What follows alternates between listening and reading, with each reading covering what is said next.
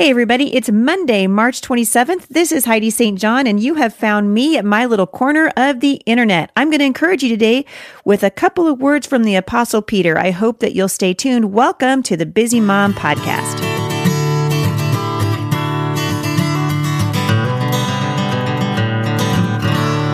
All right, so I'm home from Indianapolis. I'm telling you what, part of me thinks I might be a Midwest girl at heart.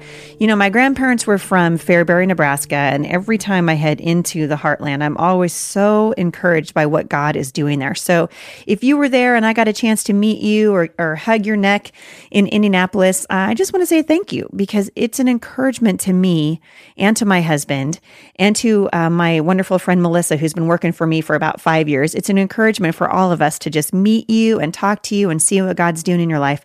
So thank you for having me out there. I just loved the heck out of it. And we'll be back soon. We're actually going to bring Fearless to your neck of the woods here pretty soon. So stay tuned for that.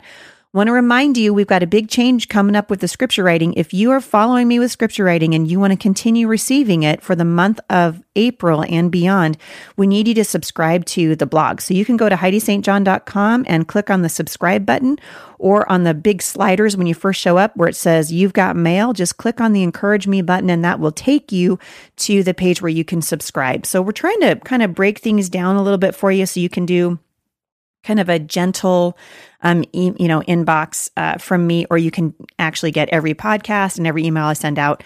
I haven't been blogging a whole lot for this past year because I've been writing a book, and I discovered that I can't do both. I cannot do both and keep my children fed and happy and still be the wife and the mother that I need to be. And so I've put my energy, as you can tell, into podcasting because I love to speak, and it's just easier for me than trying to write a book and keep a blog up. So you'll notice I don't have as many blog posts out as I normally do, but I think you're going to be really excited because my new book, Becoming Mom Strong, hits bookstores everywhere on October the 3rd. And so if you're interested in that, really subscribe to the blog, because we're going to be looking for a launch team, and we would love to include you on the launch team. So all that information is going to go out as soon as we have it available, and we want as many people as we can to be a part of the launch team. Also, if you haven't received my 7-day devotional, it's free. You can get it by texting #MomStrong to this number, 360-842-0088. We are trying something new, and I'm going to send you out a really cool Mom Strong devotional and some transforming truths that go along with it. On last Wednesday, I talked about the transforming truth that you don't need to be bullied by your fears. Today, I'm going to remind you, are you ready for this? You are a threat to the devil. True story. You're a threat to the devil. The Bible says in Isaiah 54, verse 17, no weapon that has been made to be used against you will succeed. Wow. I'm going to read it again because some of you guys taking a shower, stop what you're doing for a second. Listen up. No weapon that's been made to used against you will succeed. You will have an answer for everyone who accuses you. You know, I think in the culture today, it's easy for us to feel like we feel the ones who are threatened, right? We often feel threatened and we feel insecure. And the Bible is saying actually the opposite is true. You are a threat to the devil. And especially as you are training your children in righteousness, you become a threat to the devil. And guess what that's going to remind you of? I guarantee it. There is a spiritual war going on, and you are right smack dab in the middle of it, and so are your kids. I had a lot of you guys asking me in Indianapolis about the line of scripture jewelry that I have had out now for a couple of years. One of the reasons I love jewelry so much is it's a very tangible, very simple reminder of the war that we're in. And I had a sterling silver arrow made. Actually, my friend Dorinda's husband makes these, and he's going to continue, even though they're all the way over in North Carolina, they're going to continue doing this with me. And we have a whole line of scripture jewelry out right now, but I want you to check it out. On one side of it is engraved Psalm 27, verses 3-5. That's the verse that talks about how your children are arrows that have been given to you. They're like arrows in the hands of a warrior. That makes you a warrior. You are a warrior for the Lord. And as you train your children, they are actually part of the battle. The Bible says that they're arrows in the hands of a warrior. And so as we dig back into 1 Peter today, I want to just remind you. So we ended up last week on Friday talking about being holy because why? Because God is holy. This week, I'm going to start you off by just reminding you of who God says you are. So let's pick it up again. 1 Peter 1, we were reading 13 through 19. So last week we got through verse 16. And so I'm going to pick you up with verse 17. It says, "And remember that the Heavenly Father to whom you pray has no favorites. He will judge or reward you according to what you do. So you must live in reverent fear of Him during your time here as temporary residents." Now, I'll finish this passage out. That's just verse 17. We got 2 more verses to go in this particular passage, but oh my goodness, so many things just jump off of the page. I love the Word of God. I love the Word of God. It clears up the clutter in my life. It lets me know what's important and what's not important. It reminds me that I'm going to go to heaven when all this is over. It reminds me that that I serve an audience of 1. Aren't you glad? I'm so glad, because if we felt like we had to make everybody happy or win a popularity contest, I think most of us would crawl under our couches. I would. But thank heaven, we are not here to impress anybody. The Bible says that we're supposed to live in reverent fear of God during our time here as, wait for it, temporary residents. Temporary residents. We're not here forever. Aren't you glad? I'm glad. Moment of silence for being really glad that we're here temporarily. You see, as Christians, we seek a city to come. And so the Bible is telling us right here that the Heavenly Father that we pray to doesn't have any favorites. He will judge us or reward us according to what we do. Now, this is interesting to me because we hear it thrown around all the time. Don't judge lest you be judged, right? We hear people say we're not supposed to exercise judgment, that God's told us not to judge each other. And, I keep hearing, well, we talked about this last week, so many different roads to heaven. And I want to just go, man, you know what?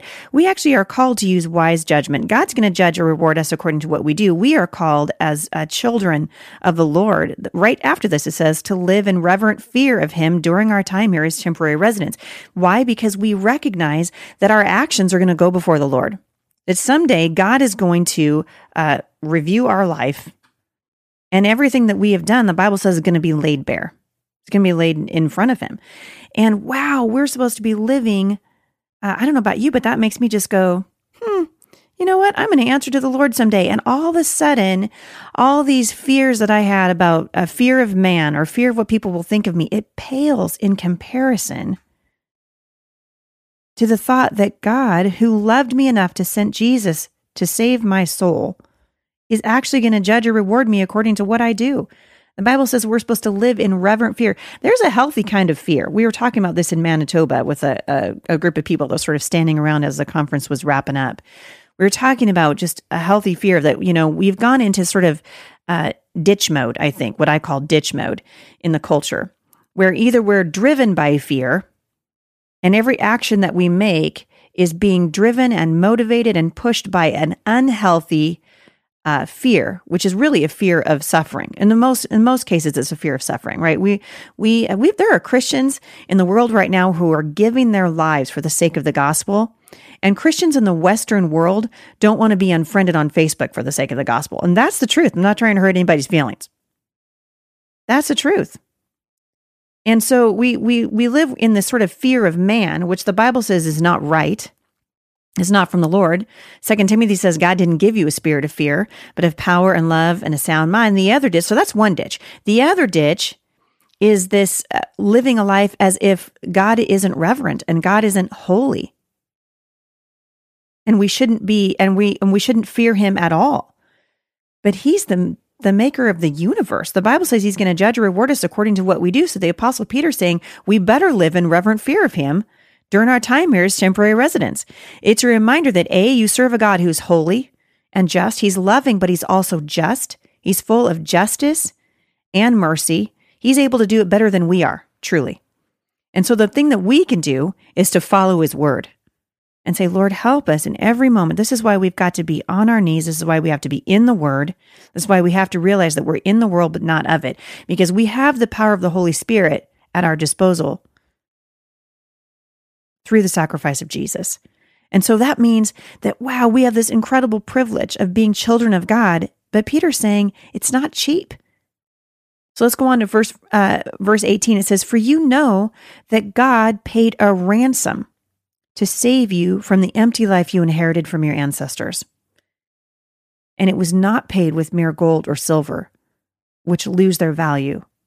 It was the precious blood of Christ, the sinless, spotless Lamb of God." The truth is that salvation that we enjoy as Christians cost Jesus everything. It cost him everything. And so I guess my question to you today is, what are we doing that demonstrates the gratitude that should come from a person whose life was literally bought back with the ransom of the blood of Jesus? How do our lives look different in light of eternity? How do our lives look different in light of the fact that we know that our lives, that literally Jesus paid for us with his life? I love verse 19. It was the precious blood of Christ, the sinless, spotless Lamb of God. And so it makes me wonder how Christians today can live in the shadows, afraid to come out and speak. If you had been, if your life had been ransomed, well, this is a better example. So we've been given an incredible gift recently. My husband and I praying our hearts out along with our family and several other people here in Vancouver, Washington, over a facility that we could open up a homeschool resource center where parents, if they want to pull their kids out of the public school system, they can come over to the resource center. We can help them do it. We can teach them how to homeschool. We can give them encouragement. We can offer them a cool drink of water from the Word of God, and we can give some classes. So maybe they want to take an art class or a science class, or maybe they want some encouragement from the Word. And we've been praying over this, and a gentleman moved by the Holy Spirit actually gave us access to a building. I guarantee you that man has a friend for life in us. I guarantee you that if somebody says, "Oh my goodness, tell us about your building," we rant and rave and shout hallelujahs and jump upside down and high five each other every time we think about that gift that was given to us and the man who was generous enough to give it to us because he saw that God was doing something. Now we're talking about the God of the universe sacrificing his son. The Bible said the precious blood of Christ, the sinless, spotless Lamb of God. And that should make us jump up and down and want to tell everybody we know we got ransomed. I mean, Jay and I got a building and we're telling everybody about it. We're talking about our lives actually being ransomed, saving us from an empty life the Bible says that we inherited from our ancestors. It was the precious blood of Christ, the sinless, spotless Lamb of God. If that doesn't give you reason to celebrate and reason to shout it from the rooftops, my grandmother was really good at this. She loved the Lord with everything that was in her. And she wasn't a perfect woman. None of us are perfect. But I'll tell you what, my grandmother loved the Lord, and her love for God was absolutely contagious. It was contagious. Didn't matter if she was in the intensive care unit at the hospital, she was talking to the nurses. If she was at her house in Summer Place in Portland, Oregon, she was witnessing to the neighbors. They'd come over to talk to her and, borrow a cup of flour. And she'd be like, "Have you met my Jesus? Let me tell you about my Jesus." It didn't matter where she was. She could be on a bus going into downtown Portland. And by the time we had reached our destination, my grandmother had spoken the gospel to 3 people around her.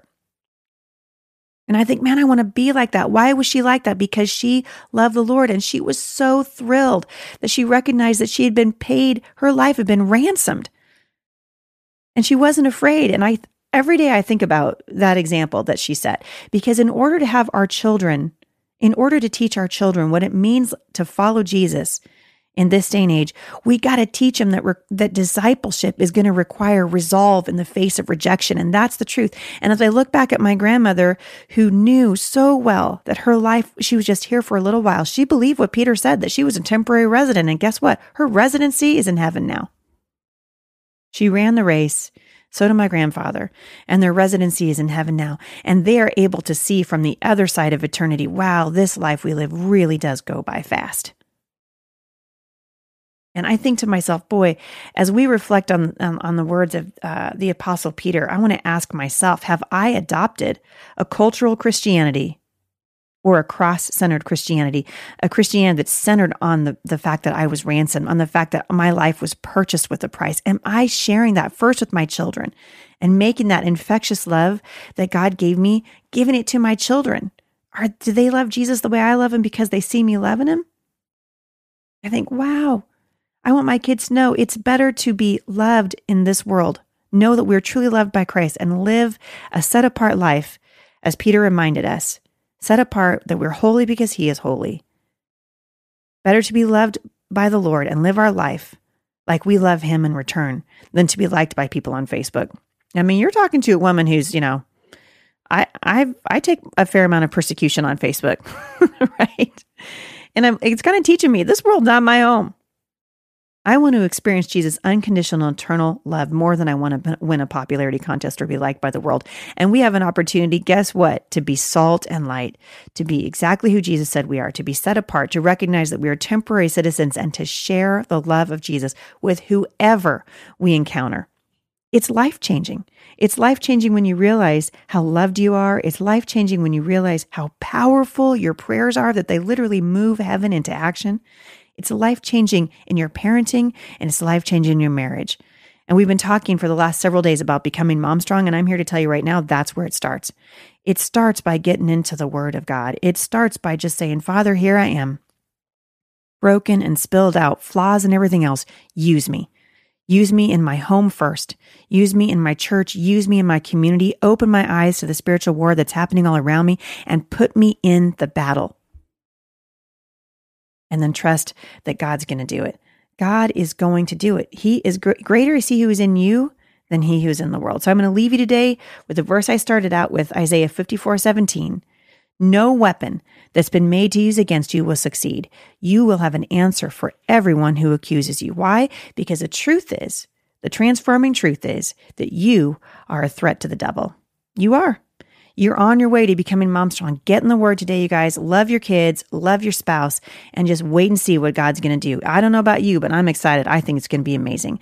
Hey, if you guys have any questions for me, or if you've got an idea for a podcast, any feedback at all, we'd love to hear it. As usual, you can email me podcast@thebusymom.com. Thanks for listening so much today, you guys. I really appreciate it. I'll see you back here on Wednesday.